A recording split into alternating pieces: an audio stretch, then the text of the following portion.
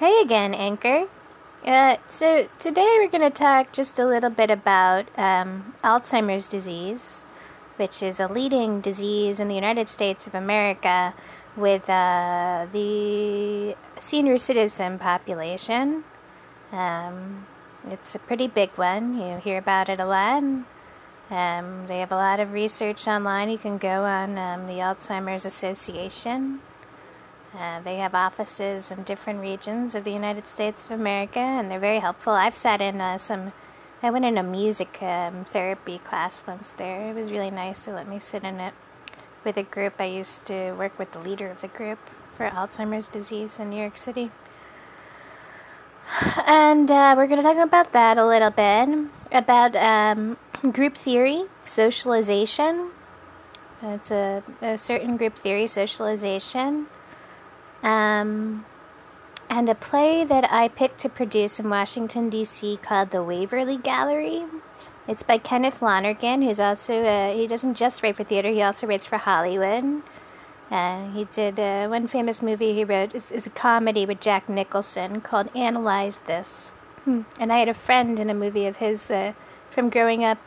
She was in his movie You Can Always Count on Me. I think she plays a drug addict in the movie.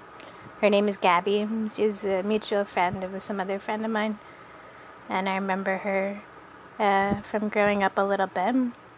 And so I co-directed this play, The Waverly Gallery in D.C. It's a small production, but it got pretty decent reviews in numerous major world newspapers. And it's about Alzheimer's disease and the art world in New York City. And kind of modern day. It's supposed to be like a decade or two ago. And they're a Jewish family. And so just yesterday, actually, I went to this group neighborhood house. It's called, and they do work with children and with the elderly. And they had an award ceremony for the community, and I sat in on it because I used to volunteer with them with this Alzheimer's group. And there was a group of elderly people. They did a little hula dance performance, and it was absolutely adorable. They had like a rainbow color wardrobe. All of them were wearing different colors, very bright, and danced to a beautiful Hawaiian song. And they did a really nice job with the movement, and I really liked it. And it was all older ladies, you know, people that say 70 plus. I'll say maybe 60 plus, 70 plus, up to maybe even 90 or something like that. And they all did a really nice job. I don't think they were with the Alzheimer's group because they also have groups of older that are also not. But with the Alzheimer's group, when I work with them, a lot of it was, it's a daytime program with socialization. That's the primary focus. And Alzheimer's disease does not come up in the DSM at all. Dementia comes up in the DSM if you're looking at scientific codifications in mental health diagnostics. But Alzheimer's is quantified sometimes as a disorder that gets grouped in with dementia, types of dementia. So Alzheimer's itself, a lot of the times, they look at it more as a memory disorder. And a lot of it has to do with neurology and blockage of certain parts of the brain receivers, and the decline of generally an older person. They start forgetting certain things about their identity, sometimes where they're supposed to be or what they're supposed to be doing. So a lot with identification. A lot with the self and identification. They start forgetting what's going on, and there's a certain block in their neurological functioning is why they think, as far as the brain goes, why this is happening. And they sit in on this group, in this particular one. And in group theory, they believe that socialization is used to keep people functioning on a certain societal spectrum with each other.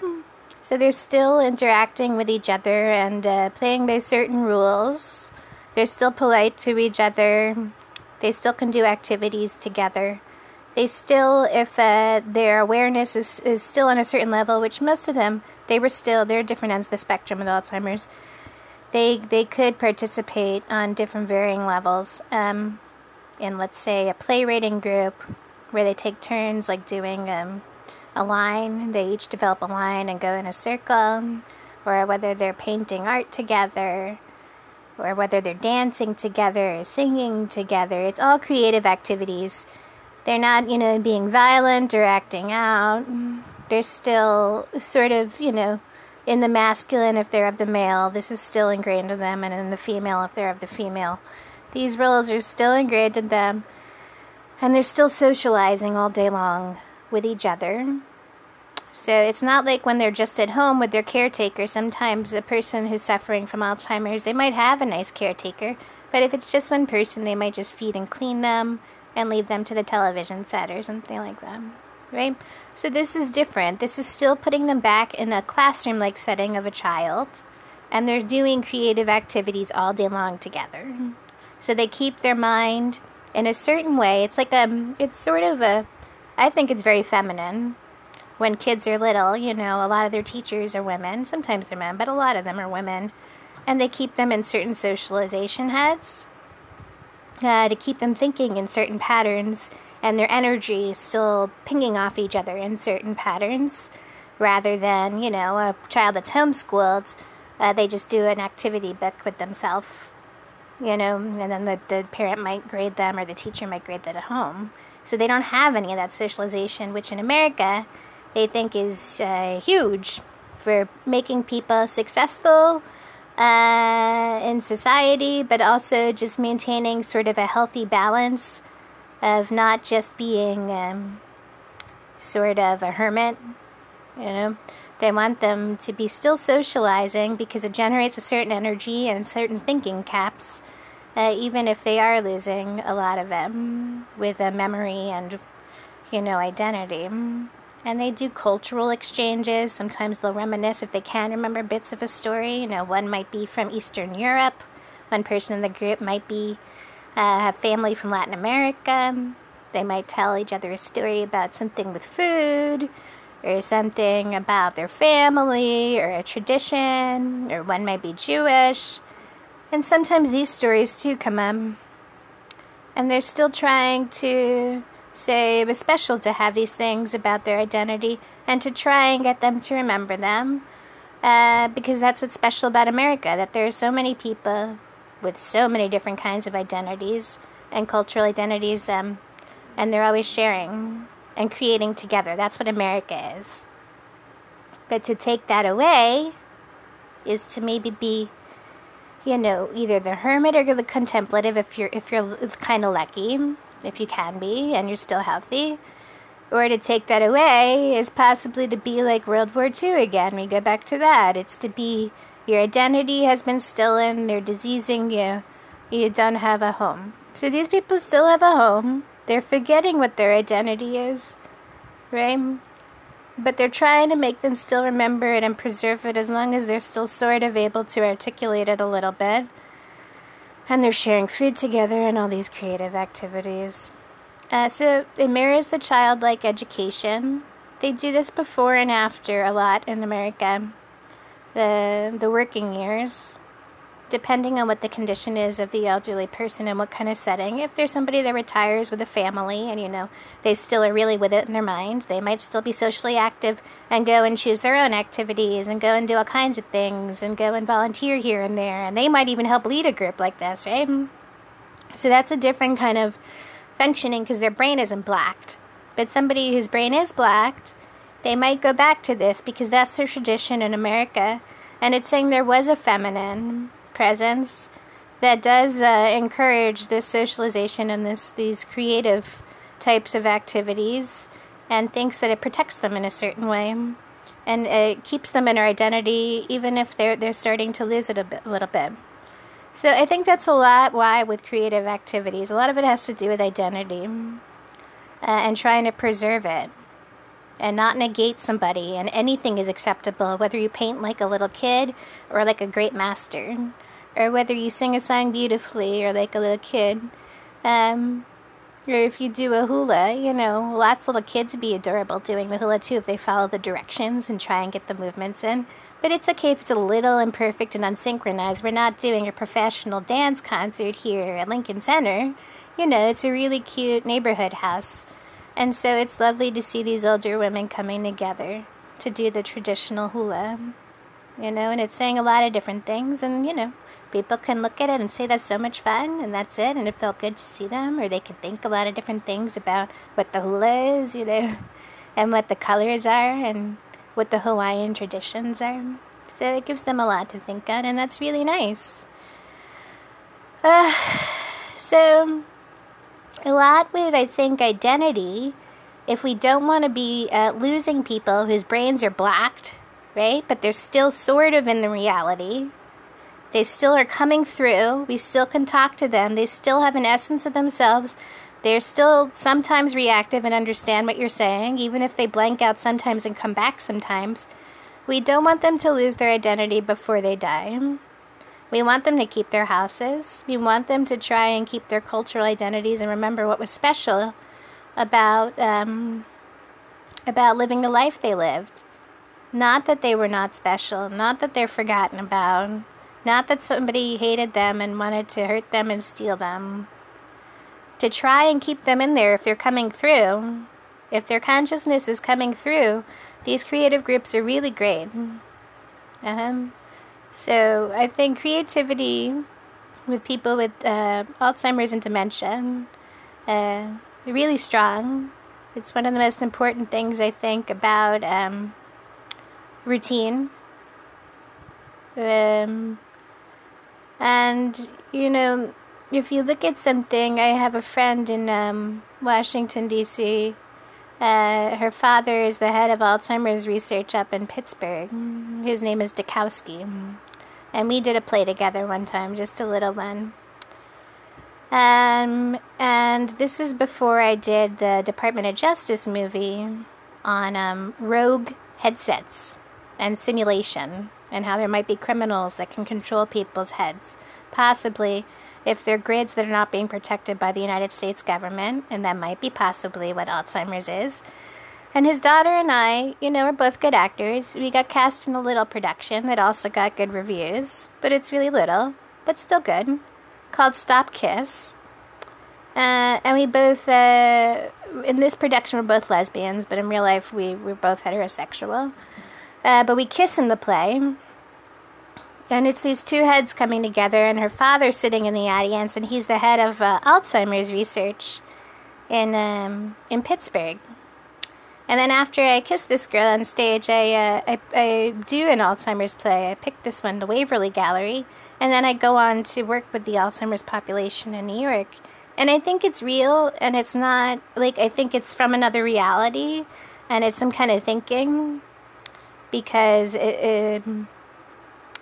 I think it's something, and this justice lawyer did put me in a movie about headsets and rogue technology. So I think it's real, and it might be something that's talking to us always in life, right? But we might not be able to see it if we're not given to certain technologies. And that might be why people end up with certain jobs in certain cities.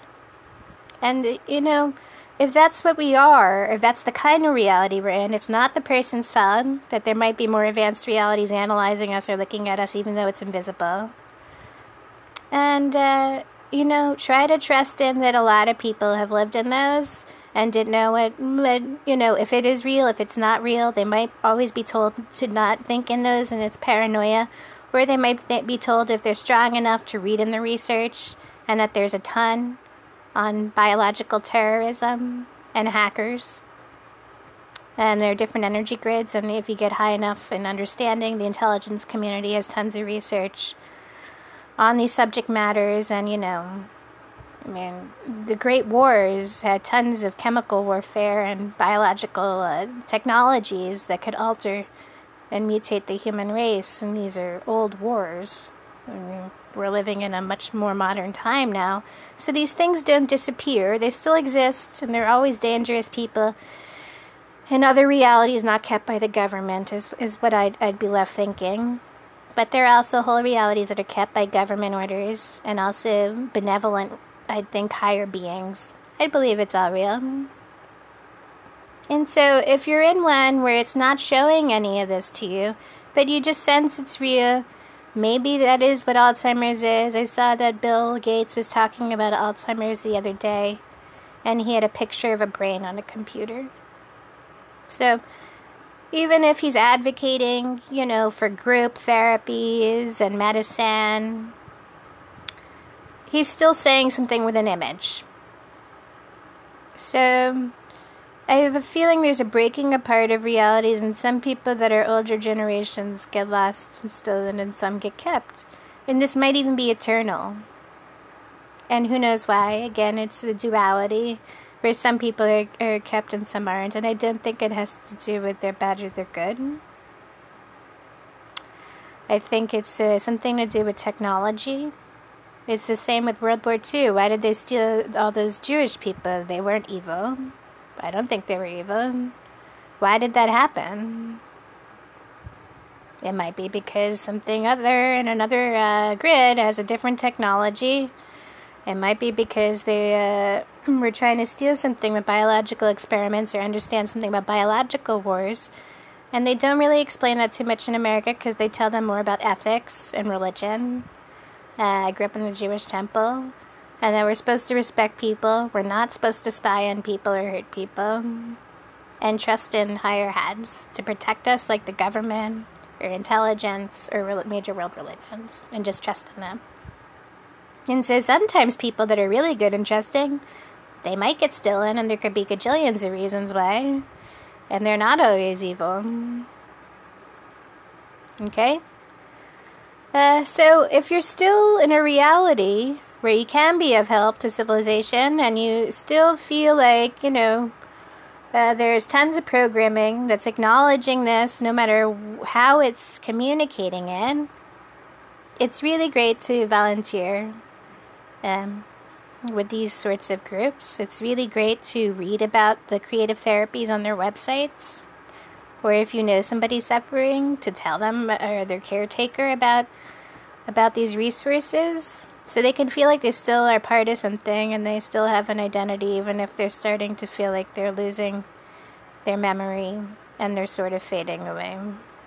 Right?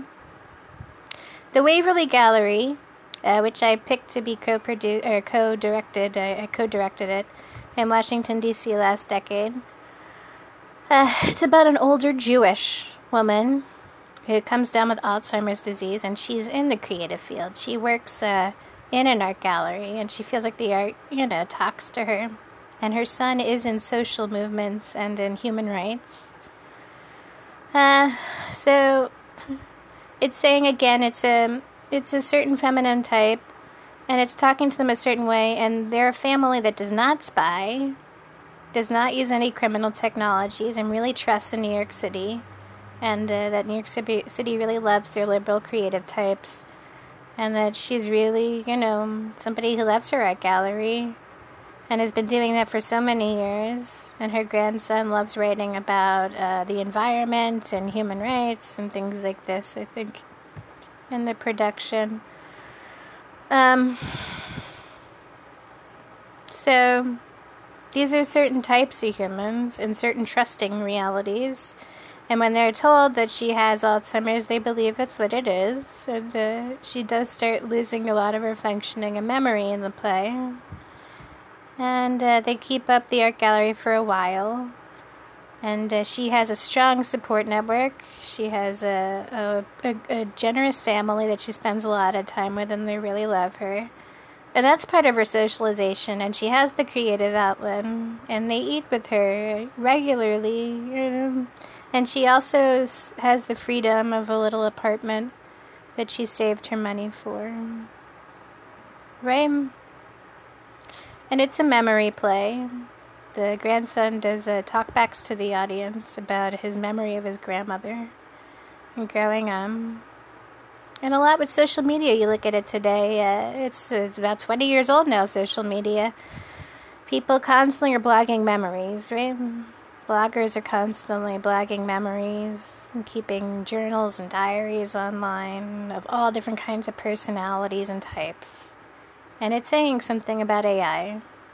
Okay, if the government has AI laws, Hollywood acknowledges there's AI, and people are blocking memories all the time. This is communicating some kind of intelligence. And Alzheimer's being a huge memory disease in America, there's some kind of disconnect. And if there are different variations of the self and the multiverse, as Bernard Carr, the head of psychical research in London, has posited in much of his writings, then it's possible there are grids and more advanced technologies and less advanced ones, and that's part of the problem. And we need to spread that awareness.